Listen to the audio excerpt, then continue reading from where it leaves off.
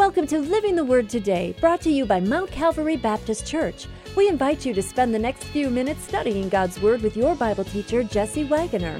Pastor Wagoner's desire for you is to not only understand God's truth, but to help you live it today. More resources can be found on our website, livingthewordtoday.com. Now it is time to open your heart and your Bible for your time in the Word.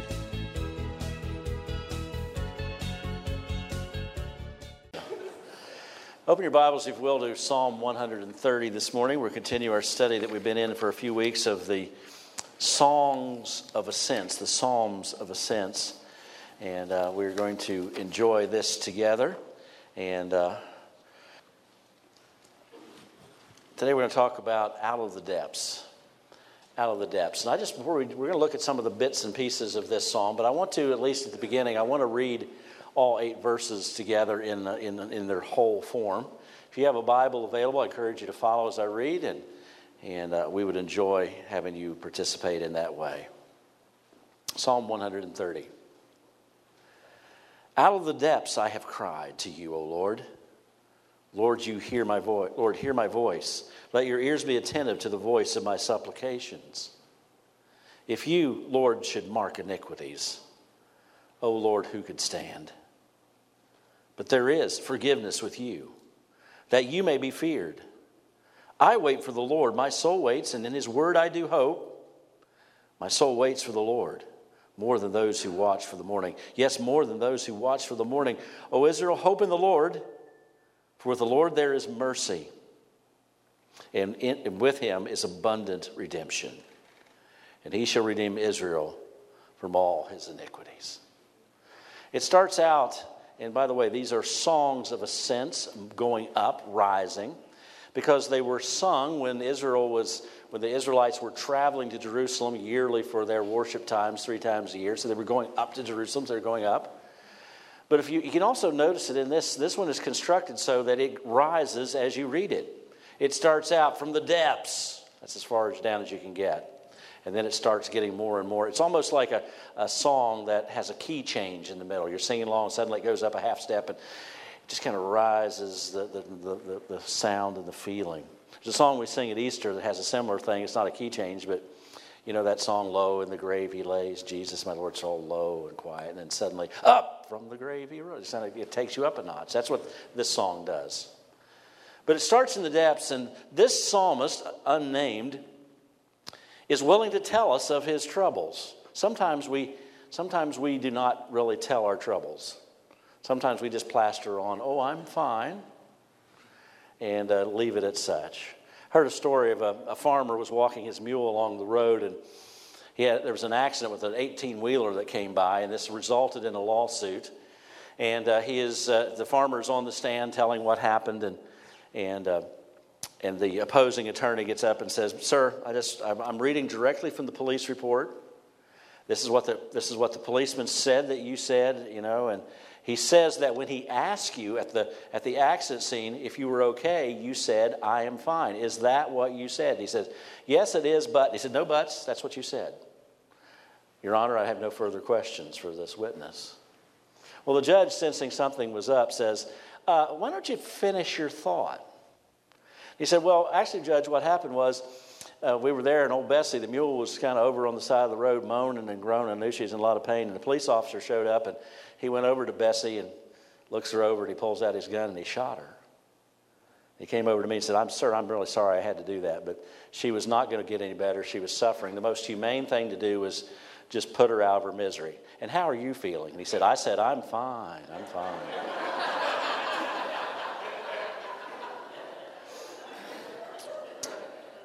The writer of this psalm is not saying he's fine. He gives the real, true story. And in this psalm, I already shared with you that it's about thinking and knowing. The psalm gives us what we need to know when we are in the depths of trouble. This is the content of our thought.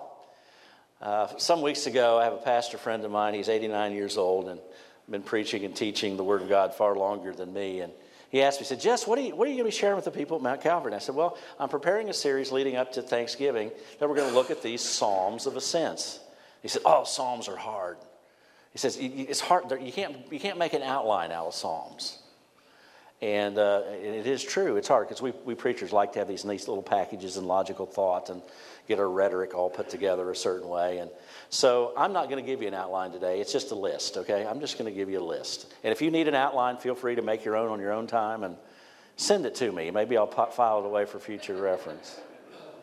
But in this psalm, we just find it tells us what we need to know in the depths of trouble. And it takes us from the depths to the heights. And it starts with these words, out of the depths. Now, that word means something to us, but in their culture, it meant something probably a little more profound. The depths is a word that they would use for the sea or the ocean, the depths. And in their mind, the depths were scary. And the Israelites were not a seafaring people. They were not used to being on the water. And when they looked at the depths, when they looked at the sea, looked at the ocean, it was that which was scary. And if you went down into it, it was like you were descending into the abyss. It was almost hellish in its concept. So when he says out of the depths, he was saying it was out of this place that I am, is as low as you could go. There's no help. There is no hope. And it's from this being on this edge of destruction that I cry out to you. Now, he also, if you look carefully at this psalm, you find out the reason that he's in this place of his depths, because he mentions in verse 2, if you should mark by iniquities, he talks about forgiveness in verse 4. He mentions iniquities down in verse 8. So he's used iniquities twice. So the problem has been sin generated. Now you understand there are times in our lives for all of us, because the Bible declares without blushing that we all are sinners. And there's things that we've violated God's law and we're a sinner. That causes trouble. There are some times in life where something happens to us to cause trouble that we did not choose, we did not cause, it just happened to us. But sometimes even in those experiences, we take something that's bad and make it worse by our own flawed reactions.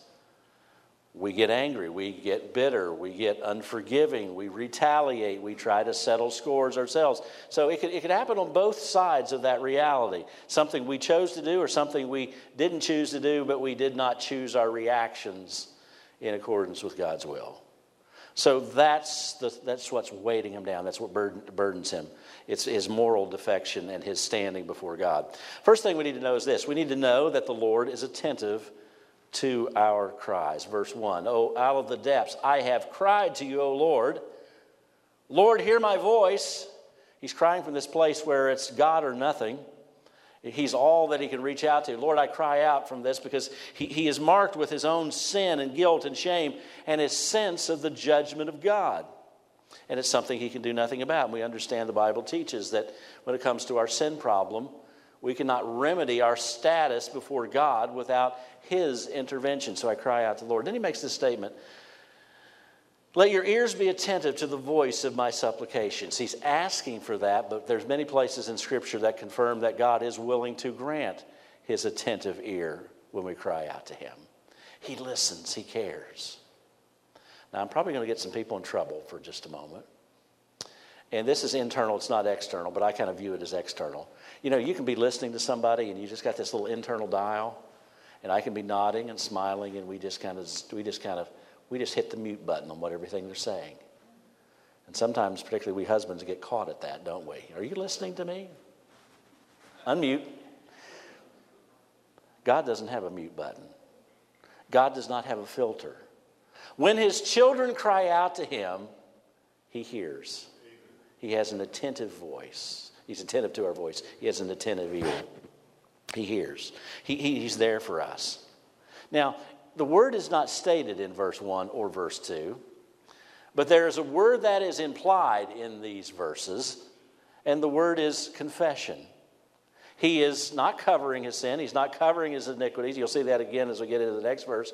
He's simply saying, Lord, I have problems, and he will later confess that the problems are because of sin, my own moral defection, my own imperfections before you, a holy God. So he confesses. By the way, that's God's remedy for our sin as believers. It's not my purpose to get into it too deeply this morning, but you understand. The Bible teaches that when a person comes to faith in Christ in a judicial sense, before the God, the judge of all things, we are declared righteous and we are forgiven. But there's also this relational sense in which we are still his children. We're not abandoned by God, but He wants us to come clean with our sin and to confess it and self-confess it and to receive that relational forgiveness. So confession is all over this. So what God asks us to do, I think, in these verses, knowing that He is attentive to our ears, that we need to come as a person who is on the edge of the deep. Have you ever noticed when you're in a real panic situation how quickly it improves your prayer life? Have you noticed that? Suddenly, Lord, help me, I need it. And the Lord welcomes those prayers. But He also welcomes our praying all the time. Take it to Him first and last. Take it to Him. There's a verse that's found in James chapter 4 and verse 2. I just want to share the last phrase of it where James writes this. You do not have because you do not ask. And sometimes we do not have this remedy in the relational sense because we haven't asked. Come and ask. God says ask. Come to Him in prayer. Why? He has an attentive ear. Know that. Think about that. Process that. Secondly, we know the Lord majors in forgiveness. He majors in forgiveness. He says in verse 3, if you, Lord, should mark iniquities, O Lord, who could stand? But I love how that verse ends. The next phrase ends, as verse 4 says, the next phrase. But there is forgiveness with you that you may be feared. Lord, if you mark sin, in other words, and sometimes we maybe get this idea, and some people struggle with this idea, that for His children, God just sits around with His little notebook in hand and, oh, He said that. She thought that. They went where? They're responding how? And God's playing this big gotcha game, trying to catch you doing something wrong just so He can pour His indignation on you. He says, Lord, if you kept all those things and just had them before you and they were undealt with, who could stand? Who has a chance? Who has the opportunity to get out of that? Who can remedy that? And the implication is, and the inferred answer is, no one. But here's what it says in verse 4. But there is forgiveness with you. That is stamped all through the pages of Scripture, that God is a forgiving God. In other words, He takes that which we are guilty for, and rather than holding it, keeping it, marking it, recording it, if you're one of His children, it is erased. I love the imagery of the Old Testament of forgiveness. There's several. There's one that says that He takes our sin and drops them into the depths of the sea. That's that same imagery you get back in verse 1. It goes and it never surfaces. He describes, it says, this is an amazing one. It says, He remembers our sin no more. That's better than I can do because there's a lot of things I wish I could forget, but I can't, even though I know it's under the blood, but I still have recollection of it. But He will wipe it from His memory banks. It says, as far as the east is from the west, and where I'm standing, that way is east, and that way roughly is west. And if you start traveling west, and even if you come all the way back around the globe again to where you started, you're still going west. If you're going west, you're never going to bump into east. You go east, you're never going to bump into west. You're just going to keep going round and round. It's a way of saying you're never going to run into this sin ever again. It's gone. That's the forgiveness of God. That's the forgiveness of God. He is the result of understanding and knowing this forgiveness. Into verse 4, that you may be feared, you be respected, you be worshipped. You see, when we think about the cost, which was Christ Himself, His life, the cost of our forgiveness, and the expansiveness of our forgiveness, and forgiveness is full, it is final, it is free. All of that, once we think of that, we should respond in a heart that says, oh, Lord, what a great God you are. I have trouble remembering that kid that was mean to me in the third grade, And you forgive me of all of my sins. You forgive it all. I fear you, I respect you, honor you. Maybe we should respond this way, knowing that the Lord majors on forgiveness. If you have received some, you and I should grant some. Sometimes we're the ones that pull out our little book and we're going to record the iniquities of everybody. And I'm going to keep it there. That one right there, it's never going to be erased. I'm going to hang on to that. That's not how God treats you. It's not how God treats me. That's not how God treats us. If you have some, you have all that you need. If you're one of His children, then grant some. And then he presses on in this. He says, I wait for the Lord, my soul waits, and in his word I do hope. My soul waits for the Lord more than those who watch for the morning, yea, more from those who watch in the morning. So he talks about watching. We should wait as a watchman watches. We should wait on him. Just keep trusting him, even when we don't see things happening that we would like to see happening. The writer here proposed that we continue to wait for the Lord to deliver him as he reflected on God's forgiveness. Now, if you go to the end of the psalm, he talks about Israel. So there's a sense in which he's speaking nationalistic, but also then we apply it personally to our lives as New Testament believers. But God had told Israel, I'm going to put you in a land. I have promised that Abraham and his descendants are going to have a land, a special land. It's a land that he pre-described as flowing with milk and honey. And I understand that maybe doesn't ring too much and resonate in our minds, but it's good stuff, good place, perfect for their society and their needs. And I'm going to put you in that land. But he also warned them. He warned them in the law. He warned them through a succession of prophets that if you disobey and if you worship other gods and you don't keep my law, then you are going to be displaced from that land, which happened in the 6th century BC when the Babylonians finally came in and took over the last remnant of Israel, the nation of Judah at that time, and carried them captive into Babylon. They were there for 70 years. Daniel writes during that period. Can you imagine the Jews of that day pulling out from their memory banks as they used to pray these words, as they sing these words as they went up to Jerusalem, and now Jerusalem is destroyed. The temple has been destroyed. They're living in foreigners in a foreign land, and to say these words, I wait for the Lord, my soul waits. I'm waiting on him. I'm waiting for restoration. You see, sometimes in our sin, yes, forgiven before God, it's all clean, it's made right, but you also understand, do you not? Sometimes the effects of sin in this life, in this world, continues on. There's some sins that we're forgiven for, and it seems like there's no ramifications. There's some sins that seem like the results continue on far after the forgiveness takes place.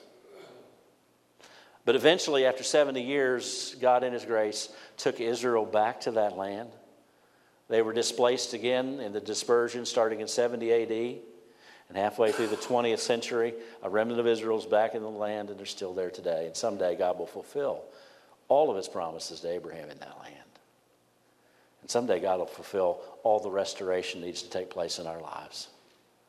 Maybe you're saying, Lord, when is that going to be made right? I know I messed up and I had your forgiveness, but I'm still struggling here. When are you going to make this right? When is the burden going to lift as far as the practicality of life? What do? You wait on the Lord. You trust in his timing. Trust in his timing. And sometimes when we don't know how, Lord, how are you going to do this? Sometimes we don't know when. Lord, when are you going to remedy this?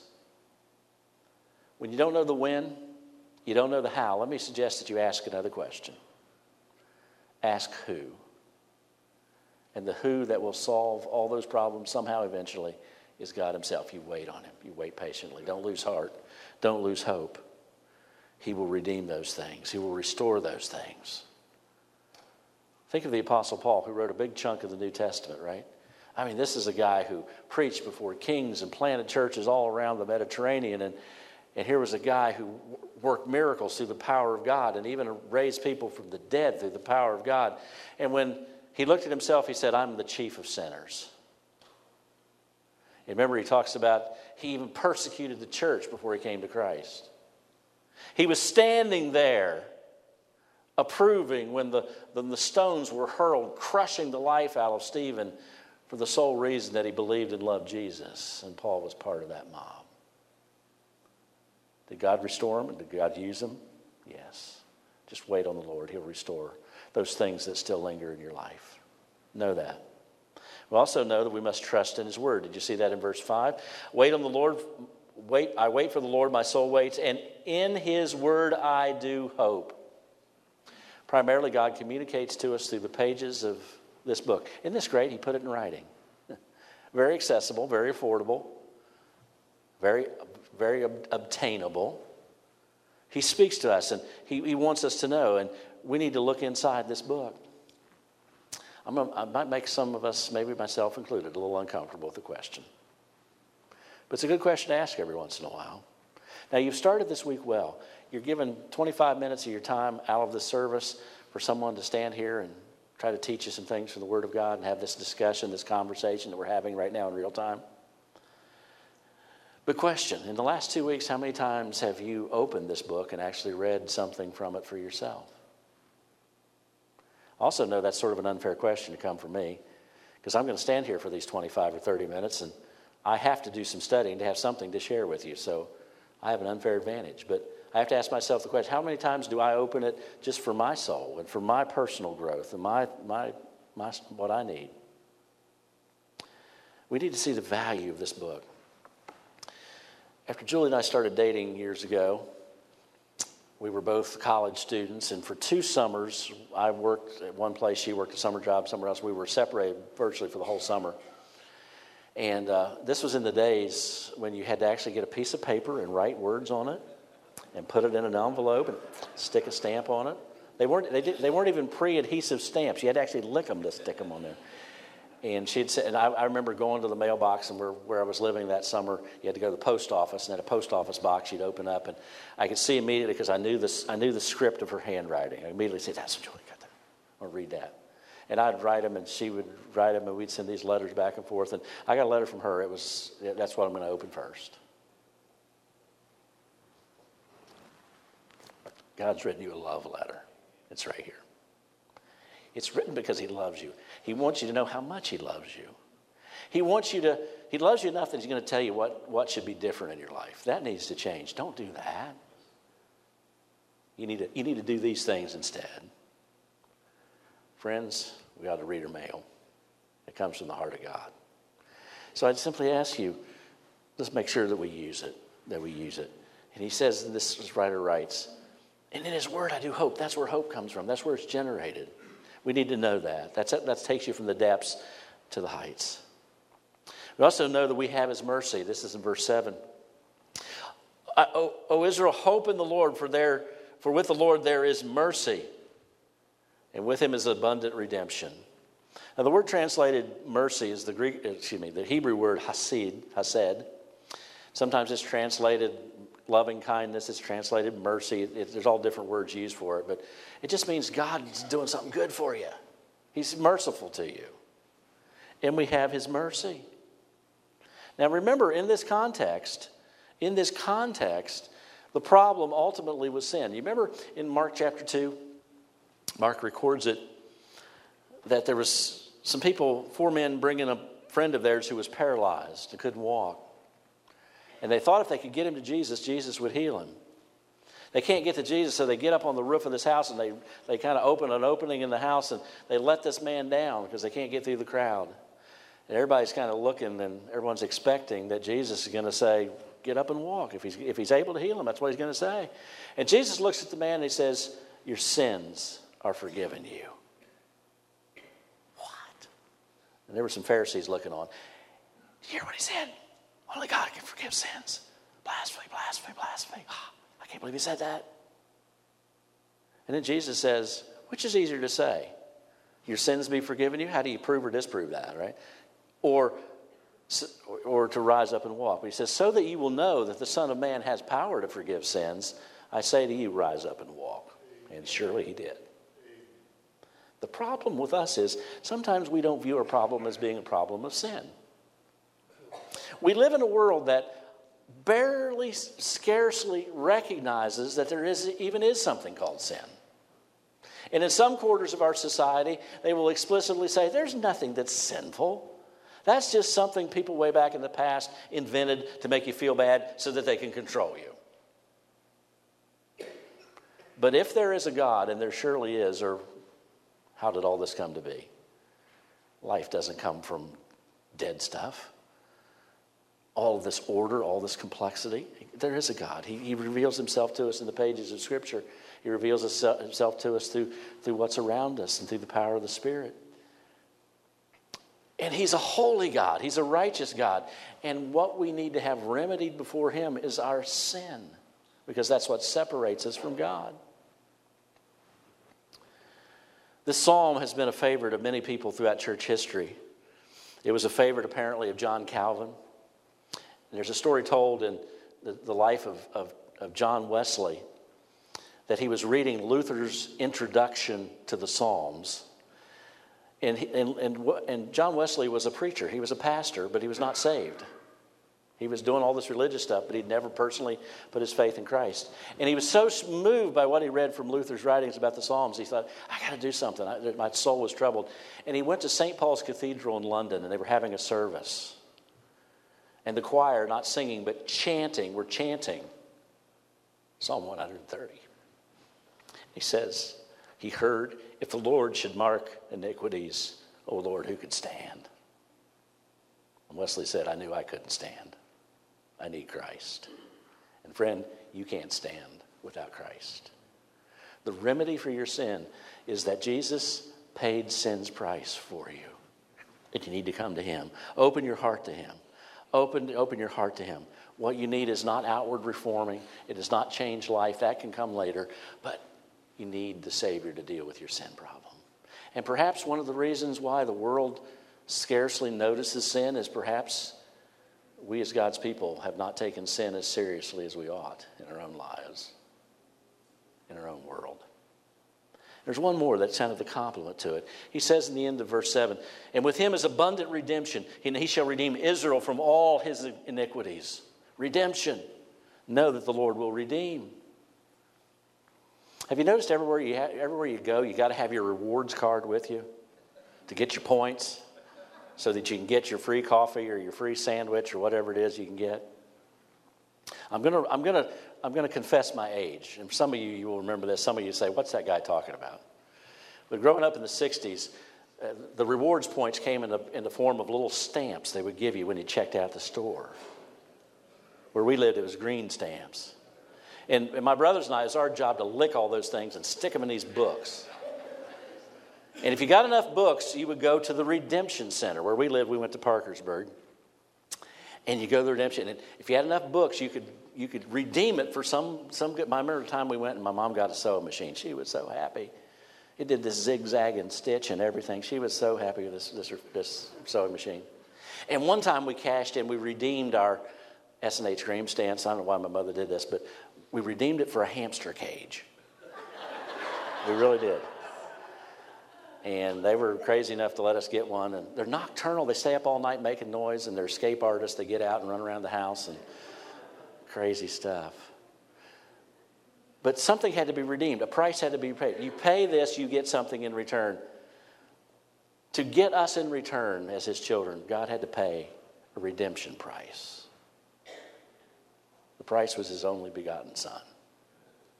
The life of that Son. So that you could be redeemed. And we don't have to do anything works-wise to receive it. We just receive it. We accept it. We believe it.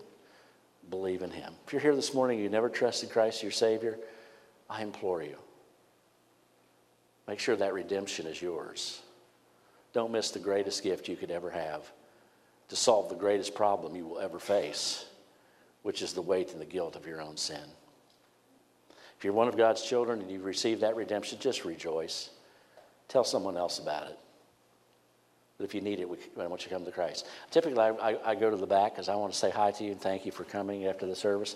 I'm just going to stay around the front. There'll be someone else at the back.